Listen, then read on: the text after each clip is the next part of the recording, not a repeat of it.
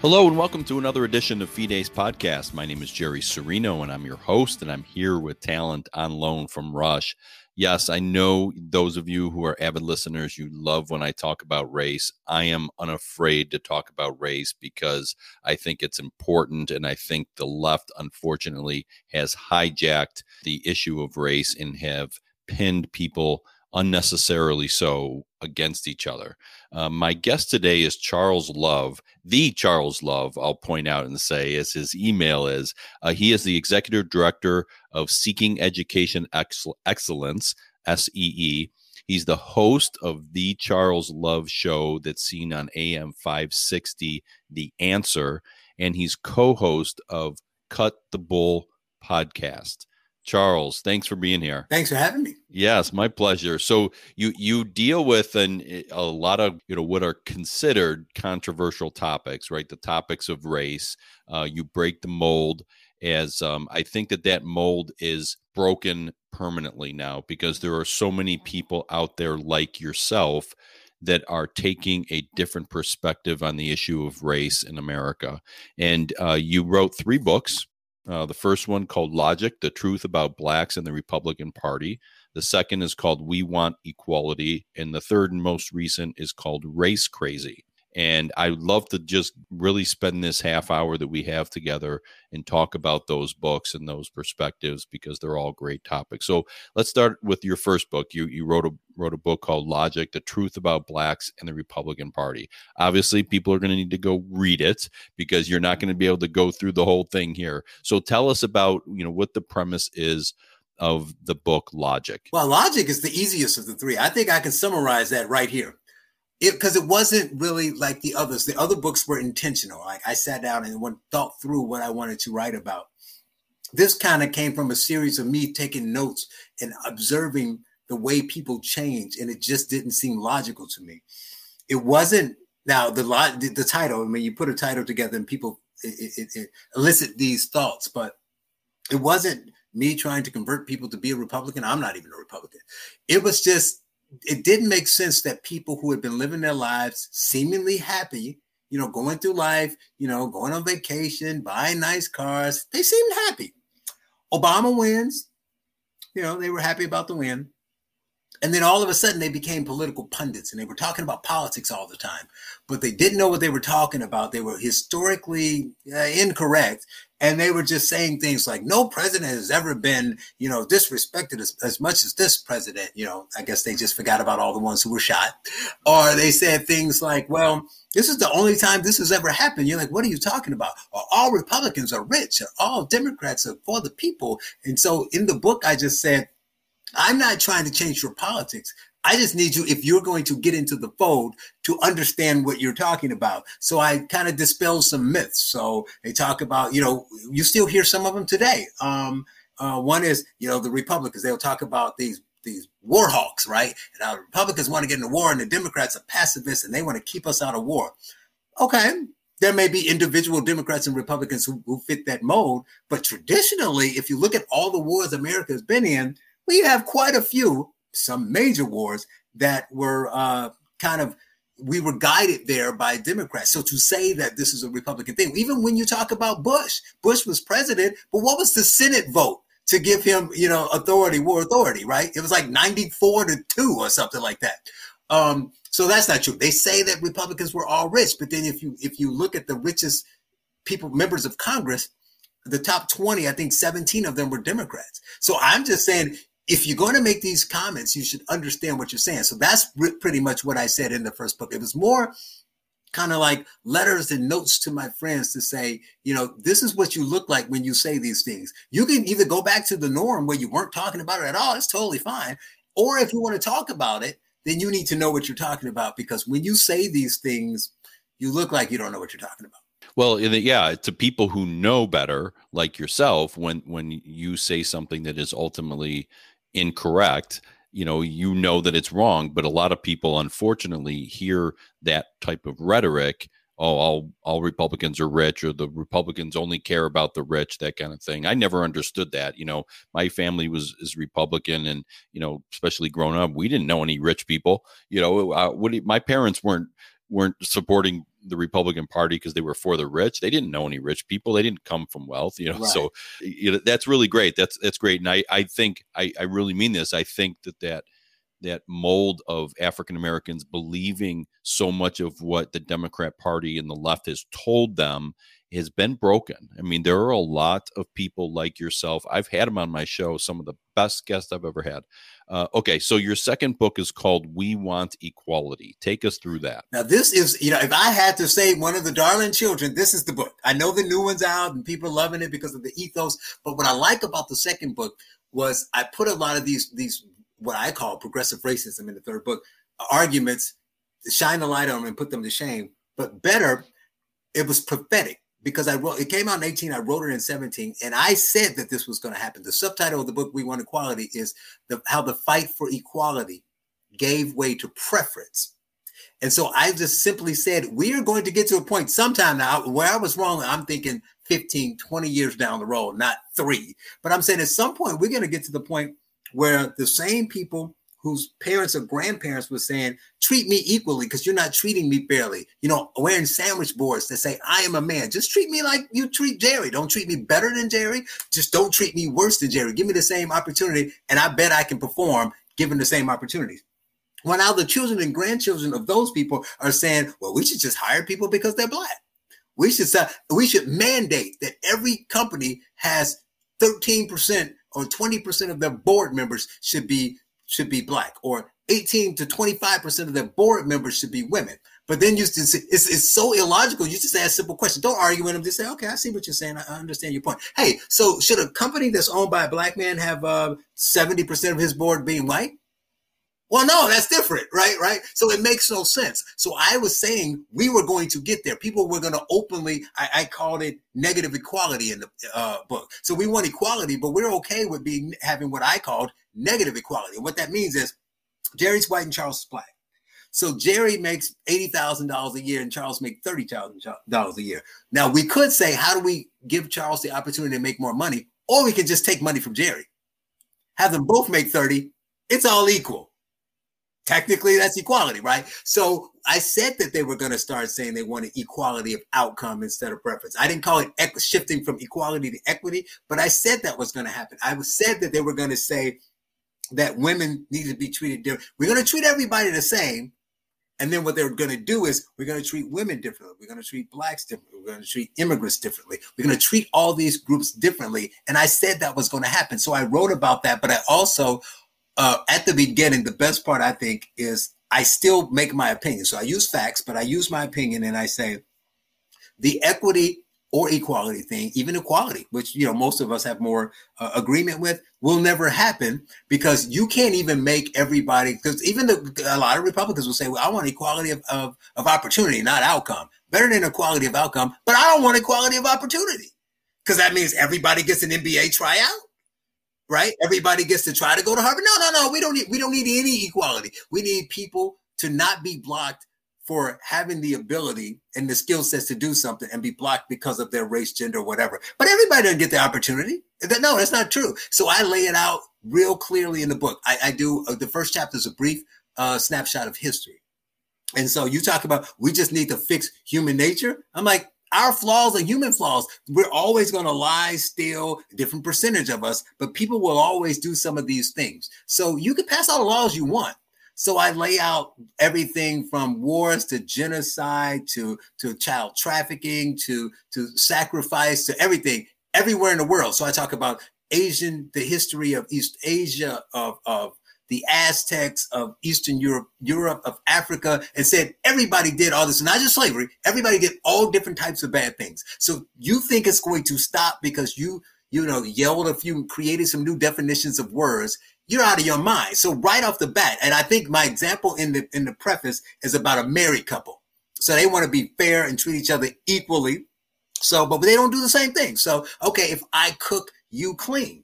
right? If I do the shopping, you do this, and we come up with this thing, and then we got it set, and that's what we're going to do. But then it happens that, well, I realize that it takes you this amount of time to cook, but it only takes me this amount of time to do dishes, but that's not fair. And laundry is not the same because it takes more time and you have to do this and the sorting. So no, I don't think that's fair. So let's readjust the responsibilities. And then they say, well, how are you going to wait my time when I'm at work? And then that doesn't even work. You can't split anything equally. So if you can't split marital and household chores equally, how are you going to split the economy of a country with 330 million people equally? It's not going to happen. It's not possible. And people make choices that create environments for themselves, whether they're white or black, right? LeBron James is not my color, but he makes a heck of a lot more money than I do. And his kids have a much better shot at certain successes than mine do. So yeah, that's really great stuff. I mean, I highly recommend everyone get all three of these books. So your more recent book called Race Crazy. Let's talk about Race Crazy. So Race Crazy is basically about the climate we're in now. So now we're knee deep in everything that I said was going to happen. And I say that some of it is good intention. Some of the people I just think are trying to make money, or some of them are just radicals and they're crazy.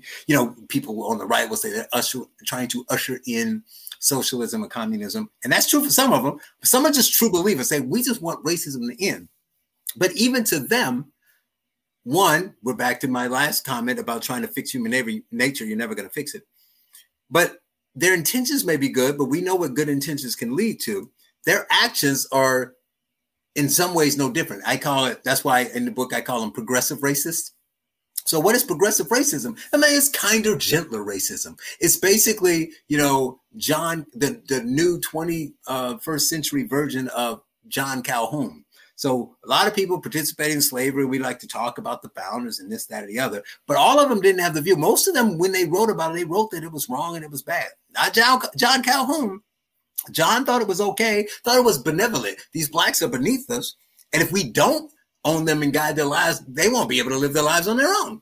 How is that different from what the white left is doing now when they say, well, racism and systemic racism is a problem in America, and I and my whiteness is going to get to the bottom of it, right? I'm going to fix it for you. I just had somebody today tell me that, they said that I don't get that, what these white fascists are limiting me from, and they're going to help me in that regard. I tell a story, use some real stories because people need to understand this, that my son's school just flat out told me to my face that they thought me and him by extension were oppressed. How do they get to say so I thought my life was great, but they're going to tell me that it's not. So if I don't believe it and I'm upset and I'm offended that they said it, or I believe them, to which I live my life that way. I go on believing that there's some, boogeyman out to get me. And I change the way I react, both in how hard I fight to get where I want to get, what I look at as a primary focus, the focus on my life, how I prioritize, and then how I look at you. Even, I never met you, but now all these things that they tell me about you will make me the prejudiced person that I've been for years saying that is bad and I don't want to be like, and we need to eliminate that. Now I feel the same way. Now you have people saying, I'm only award ceremony. Well, who do you think is going to win best actor or best singer? Who do you got? I always root for the black person. Are these people right now today? They're doing a black girl magic. We got a midget lesbian black woman that's going to be the press secretary. I was like, why do I care? I was thinking today, I almost tweeted, I was like, what's the point? I was like, well, I was the first black person to hold almost every position in my jobs I ever had. Where's my ticker tape parade? Who cares? At what point do the first stop? So what I point out in the book is just that in an effort to end what racism they think still exists, it does. They think it's way more than it really is, but they're trying to eliminate all of it and erase racism.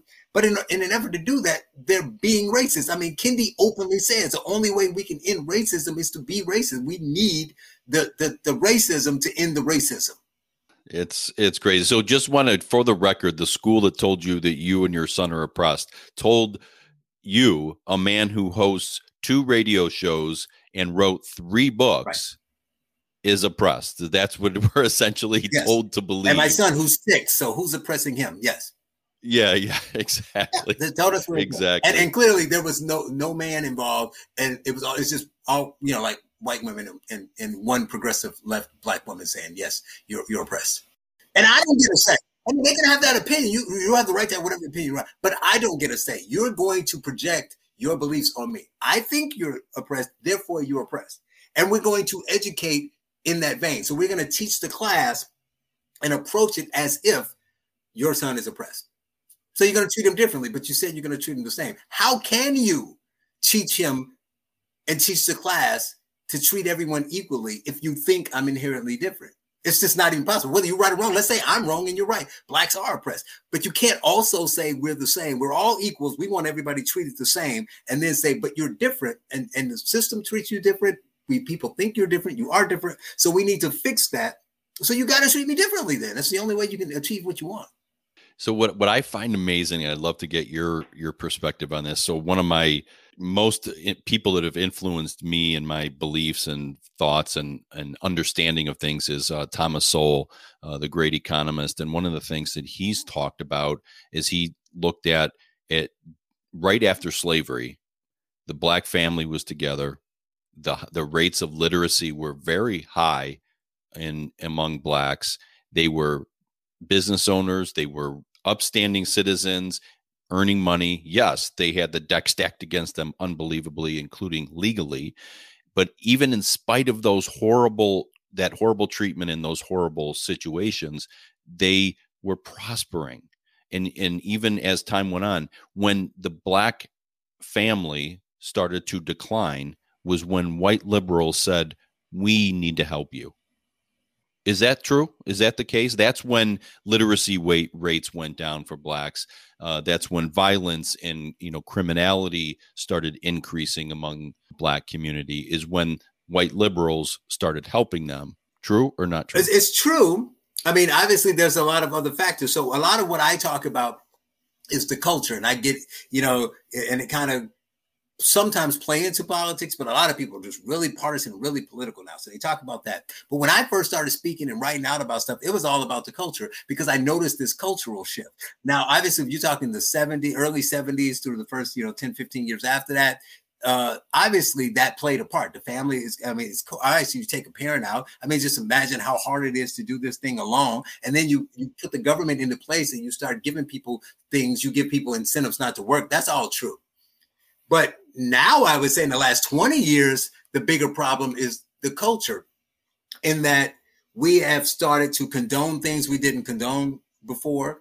We have started to, we see extremes now. We could talk about, men, identifying as women, so then conquering certain sports and things of that nature. But it happened way before that. See, we're so focused on that because it is extreme. We forget. I'm sure you're old enough to remember. So if you go back 15, 20 years ago, remember what the talk was? We were the crazy traditionalists were complaining about not transgenderism, not race. They were complaining about participation trophies.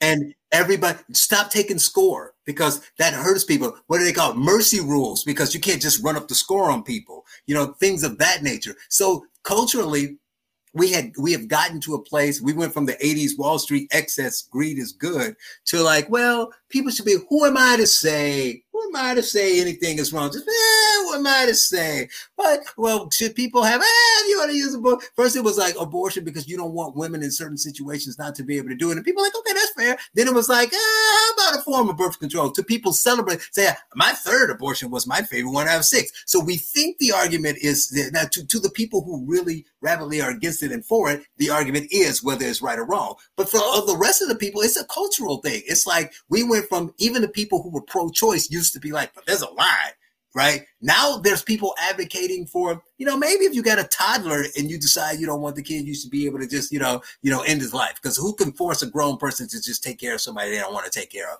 Or so like homeless. We don't want people living on the street who are homeless and the government should help them. And I'm like, okay, that's true. But we will never end it because the left will never force those people off the street. So we can put all the money, all the set-asides, all the beds, all the mental health care, all the things they say we want, give it to them. Sign up. Everybody on the right say, done. You got what you want. Now, all we want is no homeless people living on the street. So we got the facilities, we got the money. But if they don't want to go, you must force them. Go, we can't force them because they get freedom. And how can we force them out of the public place where they're, carrying disease and shooting up drugs. How we can't force them out of the school part. So that's what I think. I mean, so what Thomas Sowell talked about was on that foundation, and we built upon that so high. We're 7, 8, 9 stories high in this madness, and all the other stories is culture. It's all what we allow. It's who are we to say something is bad. You know, it's don't lock people up, even if don't lock nonviolent offenders up. Oh, by that I mean don't lock anybody up. You know, they want to. So in the book, I write about BLM, and I write about what they actually want, not what you hear from pundits. Not quote it from them. We are abolitionists. We want all police, all jails, all immigration detention centers, all abolished. Nobody anywhere. Then we don't want anyone under 23 or anyone over 65 arrested or put in jail. But why would they be put in jail? You just ban the jail. See, circular logic. So, but we want to ban the jail, but we want to make sure double ban the jail by saying, even if you find a jail somewhere, you can't put somebody over 65 or under 23 in it. We want to release people. We don't want police here's the best one. No police in schools, no security guards in schools, no surveillance cameras, and no metal detectors. How do you defend the schools? And I'm done. So that's the problem. We just created a society that's so smart and so educated, but educated by the wrong people in the wrong way, that they have such hubris that they can fix everything. That's way bigger than the unwed mothers and the single parent households. That's the problem we got now, and that's worse. Right. No, really good point. Very, very well put. Yeah, Black Lives Matter. So you do discuss that. I've actually seen some interviews, other interviews you've given, and you've talked about. Actually, you were on Fox News. You were on Brian Kilmeade's show. Tell us, do we need Black History Month? Yeah, I remember that, because what I said was, we're all arguing about, which books we should read and which we should teach and what history is the right history. And because they, abdicated their responsibilities for so long, people aren't reading at grade level. These kids can't read whatever history book you can give them anyway. So what we should probably do is make sure that they're reading and doing math at grade level before we worry about teaching about Black history. But do we need Black history? I don't like Black History Month, not because I don't want people to talk about Black excellence. 2 reasons. One, because they only teach negativity. So they teach you. I had a friend of mine, and his daughter's a brilliant high school student. Shout out to her. I actually gave her credit on the Kilmeade episode because it was her thing, which she called, I'm tired of being taught the Fantastic Four. And I said, who are you talking about? She was talking about Harriet Tubman, Malcolm X, Martin Luther King, and who's the other one I always forget. These same 4 people, right, all the time. So it's always people who overcame slavery, all this negative. No Black excellence. So the problem is too negative. But the other problem with Black History Month is, it's like American history is the grand, beautiful plantation home, and Black history is the beat up old outhouse out back. Blacks in America, that history is still American history. So you can teach their contributions under the umbrella of American history, but I don't want it under a separate umbrella. It's American history. You can teach if you teach in a different time frame, teaching what happened in the late 1800s. You can teach what Chinese people were doing, what Native American people were doing, what Blacks were doing, but it's still American history because it's the history of America. Why do we need to carve out our own? This is our special history right here. No, but it should be taught, but definitely not the way Nicole Hannah-Jones does it, which is, leaving the parts out that look good because according to her, nothing was good. The bad stuff she pointed out is true, but I mean, you left out. I mean, in her mind, and in the 1619 Project, there were no abolitionists. No one was fighting against slavery. All of the founders were slaveholders, which isn't true. Just all kind of madness. There were no slaves before 1619. The whole premise of 1619 is crazy because there were slaves here from Europe, brought here by Europeans 50, 60 years before that. Didn't count them because they weren't the same people who founded America. They were like Spanish and Dutch and different Europeans, so we don't count them. So teach it, but teach it properly, but teach them to read first. Yeah, no, absolutely, and that was the point that was made in that interview so the other 2 individuals that were on with you, are they your co-hosts on Cut the Bull? Yeah, Shamika Michelle and Wilford Riley. He's a political science professor at Kentucky State University at HBCU in Kentucky, and she is just the fearless Shamika. She's part of Jason Whitlock's Fearless, and she works at the Blaze. But yeah, the 3 of us do a podcast every week. Oh yeah, they were both excellent too. When I listened to the interview with you guys with Brian Kilmeade, really great stuff. And yeah, it's interesting when you look at revisionist history that they want to force down our throats. I don't know. I learned about the civil rights era and slavery. I know they want to say that we don't talk about that. Yeah, we do. I learned about it, and I'm 47 years old. It's been a while, and we talked about that stuff. Right. So we are learning. But your point is, yeah, that's great, fine. But our kids need to know how to read and write and do the things that are going to advance them in this world. But even better than that, if you give them the argument, we need to learn about Black history. So you said you learned about civil rights, you learned about slavery. Did you learn about A. Philip? You remember learning about A. Philip Randolph?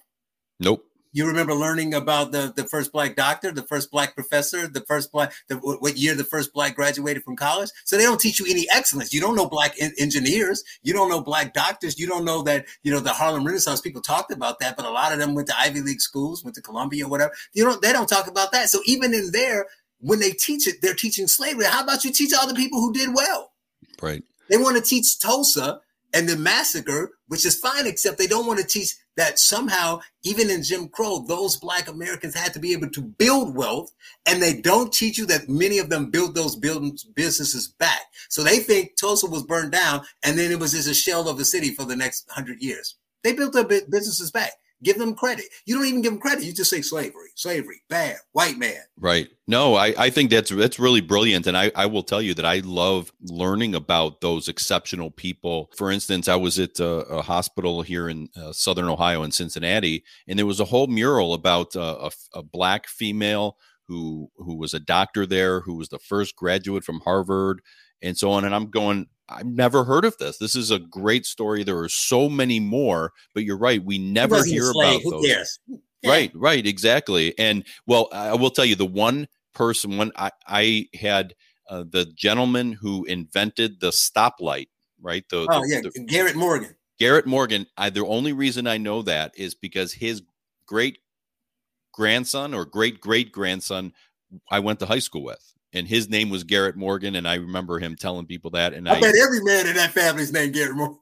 Yeah, probably. But he was from Cleveland here, and but that's the only. But the first open heart surgery, not the first Black man to do it. The first open heart surgery, right? Blood plasma. The reason we can do blood transfusion. All these were Black doctors. Nobody knows them. Some Black people do, but. If that should be some of the stuff that's also in the curriculum if you want to teach it, but all they want to teach is slavery. Bad. They don't teach, the 1619 Project talks about Reconstruction and doesn't talk about Ulysses S. Grant. He was a 2-term president. All of his presidency fell within Reconstruction. The only person they talked about was Rutherford B. Hayes because they had a point to make. So that's not history. That's picking and choosing the things that match my views. I would teach it all. I would teach about the 1876 election. That's a totally plausible thing to find out. Teach about bad in America, about how Grant sent the feds down there to defend Black Americans from these racist whites in a trade-off with for Hayes to win the election. He agreed to pull the feds from down there. That's fine. You can teach that. But but that was 1 year. How do you not mention the guy who was president for 8 years? Most people don't know that there was other civil rights acts, like the Civil Rights Act of 1866 and 1871. They don't remember that. The Anti-Ku Klux Klan Act. All you know about Warren Harding is the scandals, but he was fighting against the Klan. Nobody knows that. So you're going to teach history. Right. 100%. Absolutely. And everything that you just talked about, I'm sitting here going, wow, I didn't know that. I want to learn more. And that's what our kids should be learning about, and then they'll have a different perspective. It's really great stuff. So Charles, loved having you on here. No pun intended here, but it was a really great conversation. Loved what you're doing. Your 3 books. How could people find you, connect with you, and get your books and listen to your shows? Well, they can find me easily either at, like you said, the website, thecharleslove.com. I'm on Twitter at CDouglasLove3. And the books are everywhere. Barnes and Noble. You can come buy them from me. Come listen to me speak, or check me out. And I usually say where I am and what I'm doing. But that's probably the easiest way to find me. The show is on AM 560, The Answer in Chicago. It's one of the Salem stations. And Cut the Bull podcast. Check that out every week. We have some great guests, and I'm sure you'll enjoy that. Yep. So I presume you're on all the podcast apps that are out there. So all you have to do.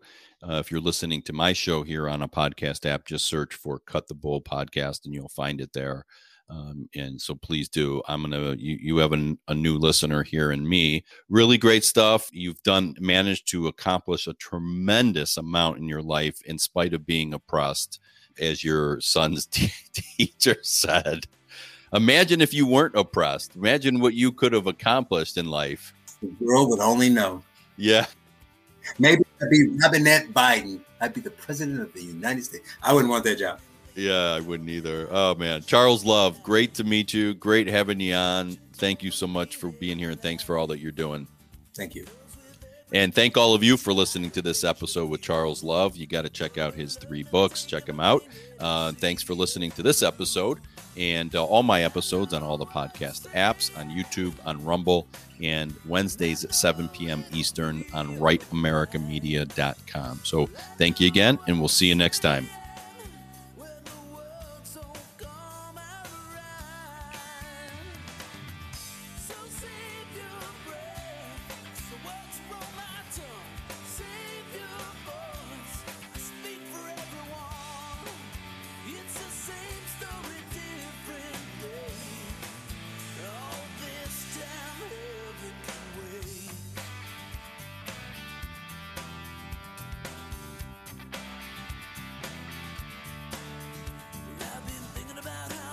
So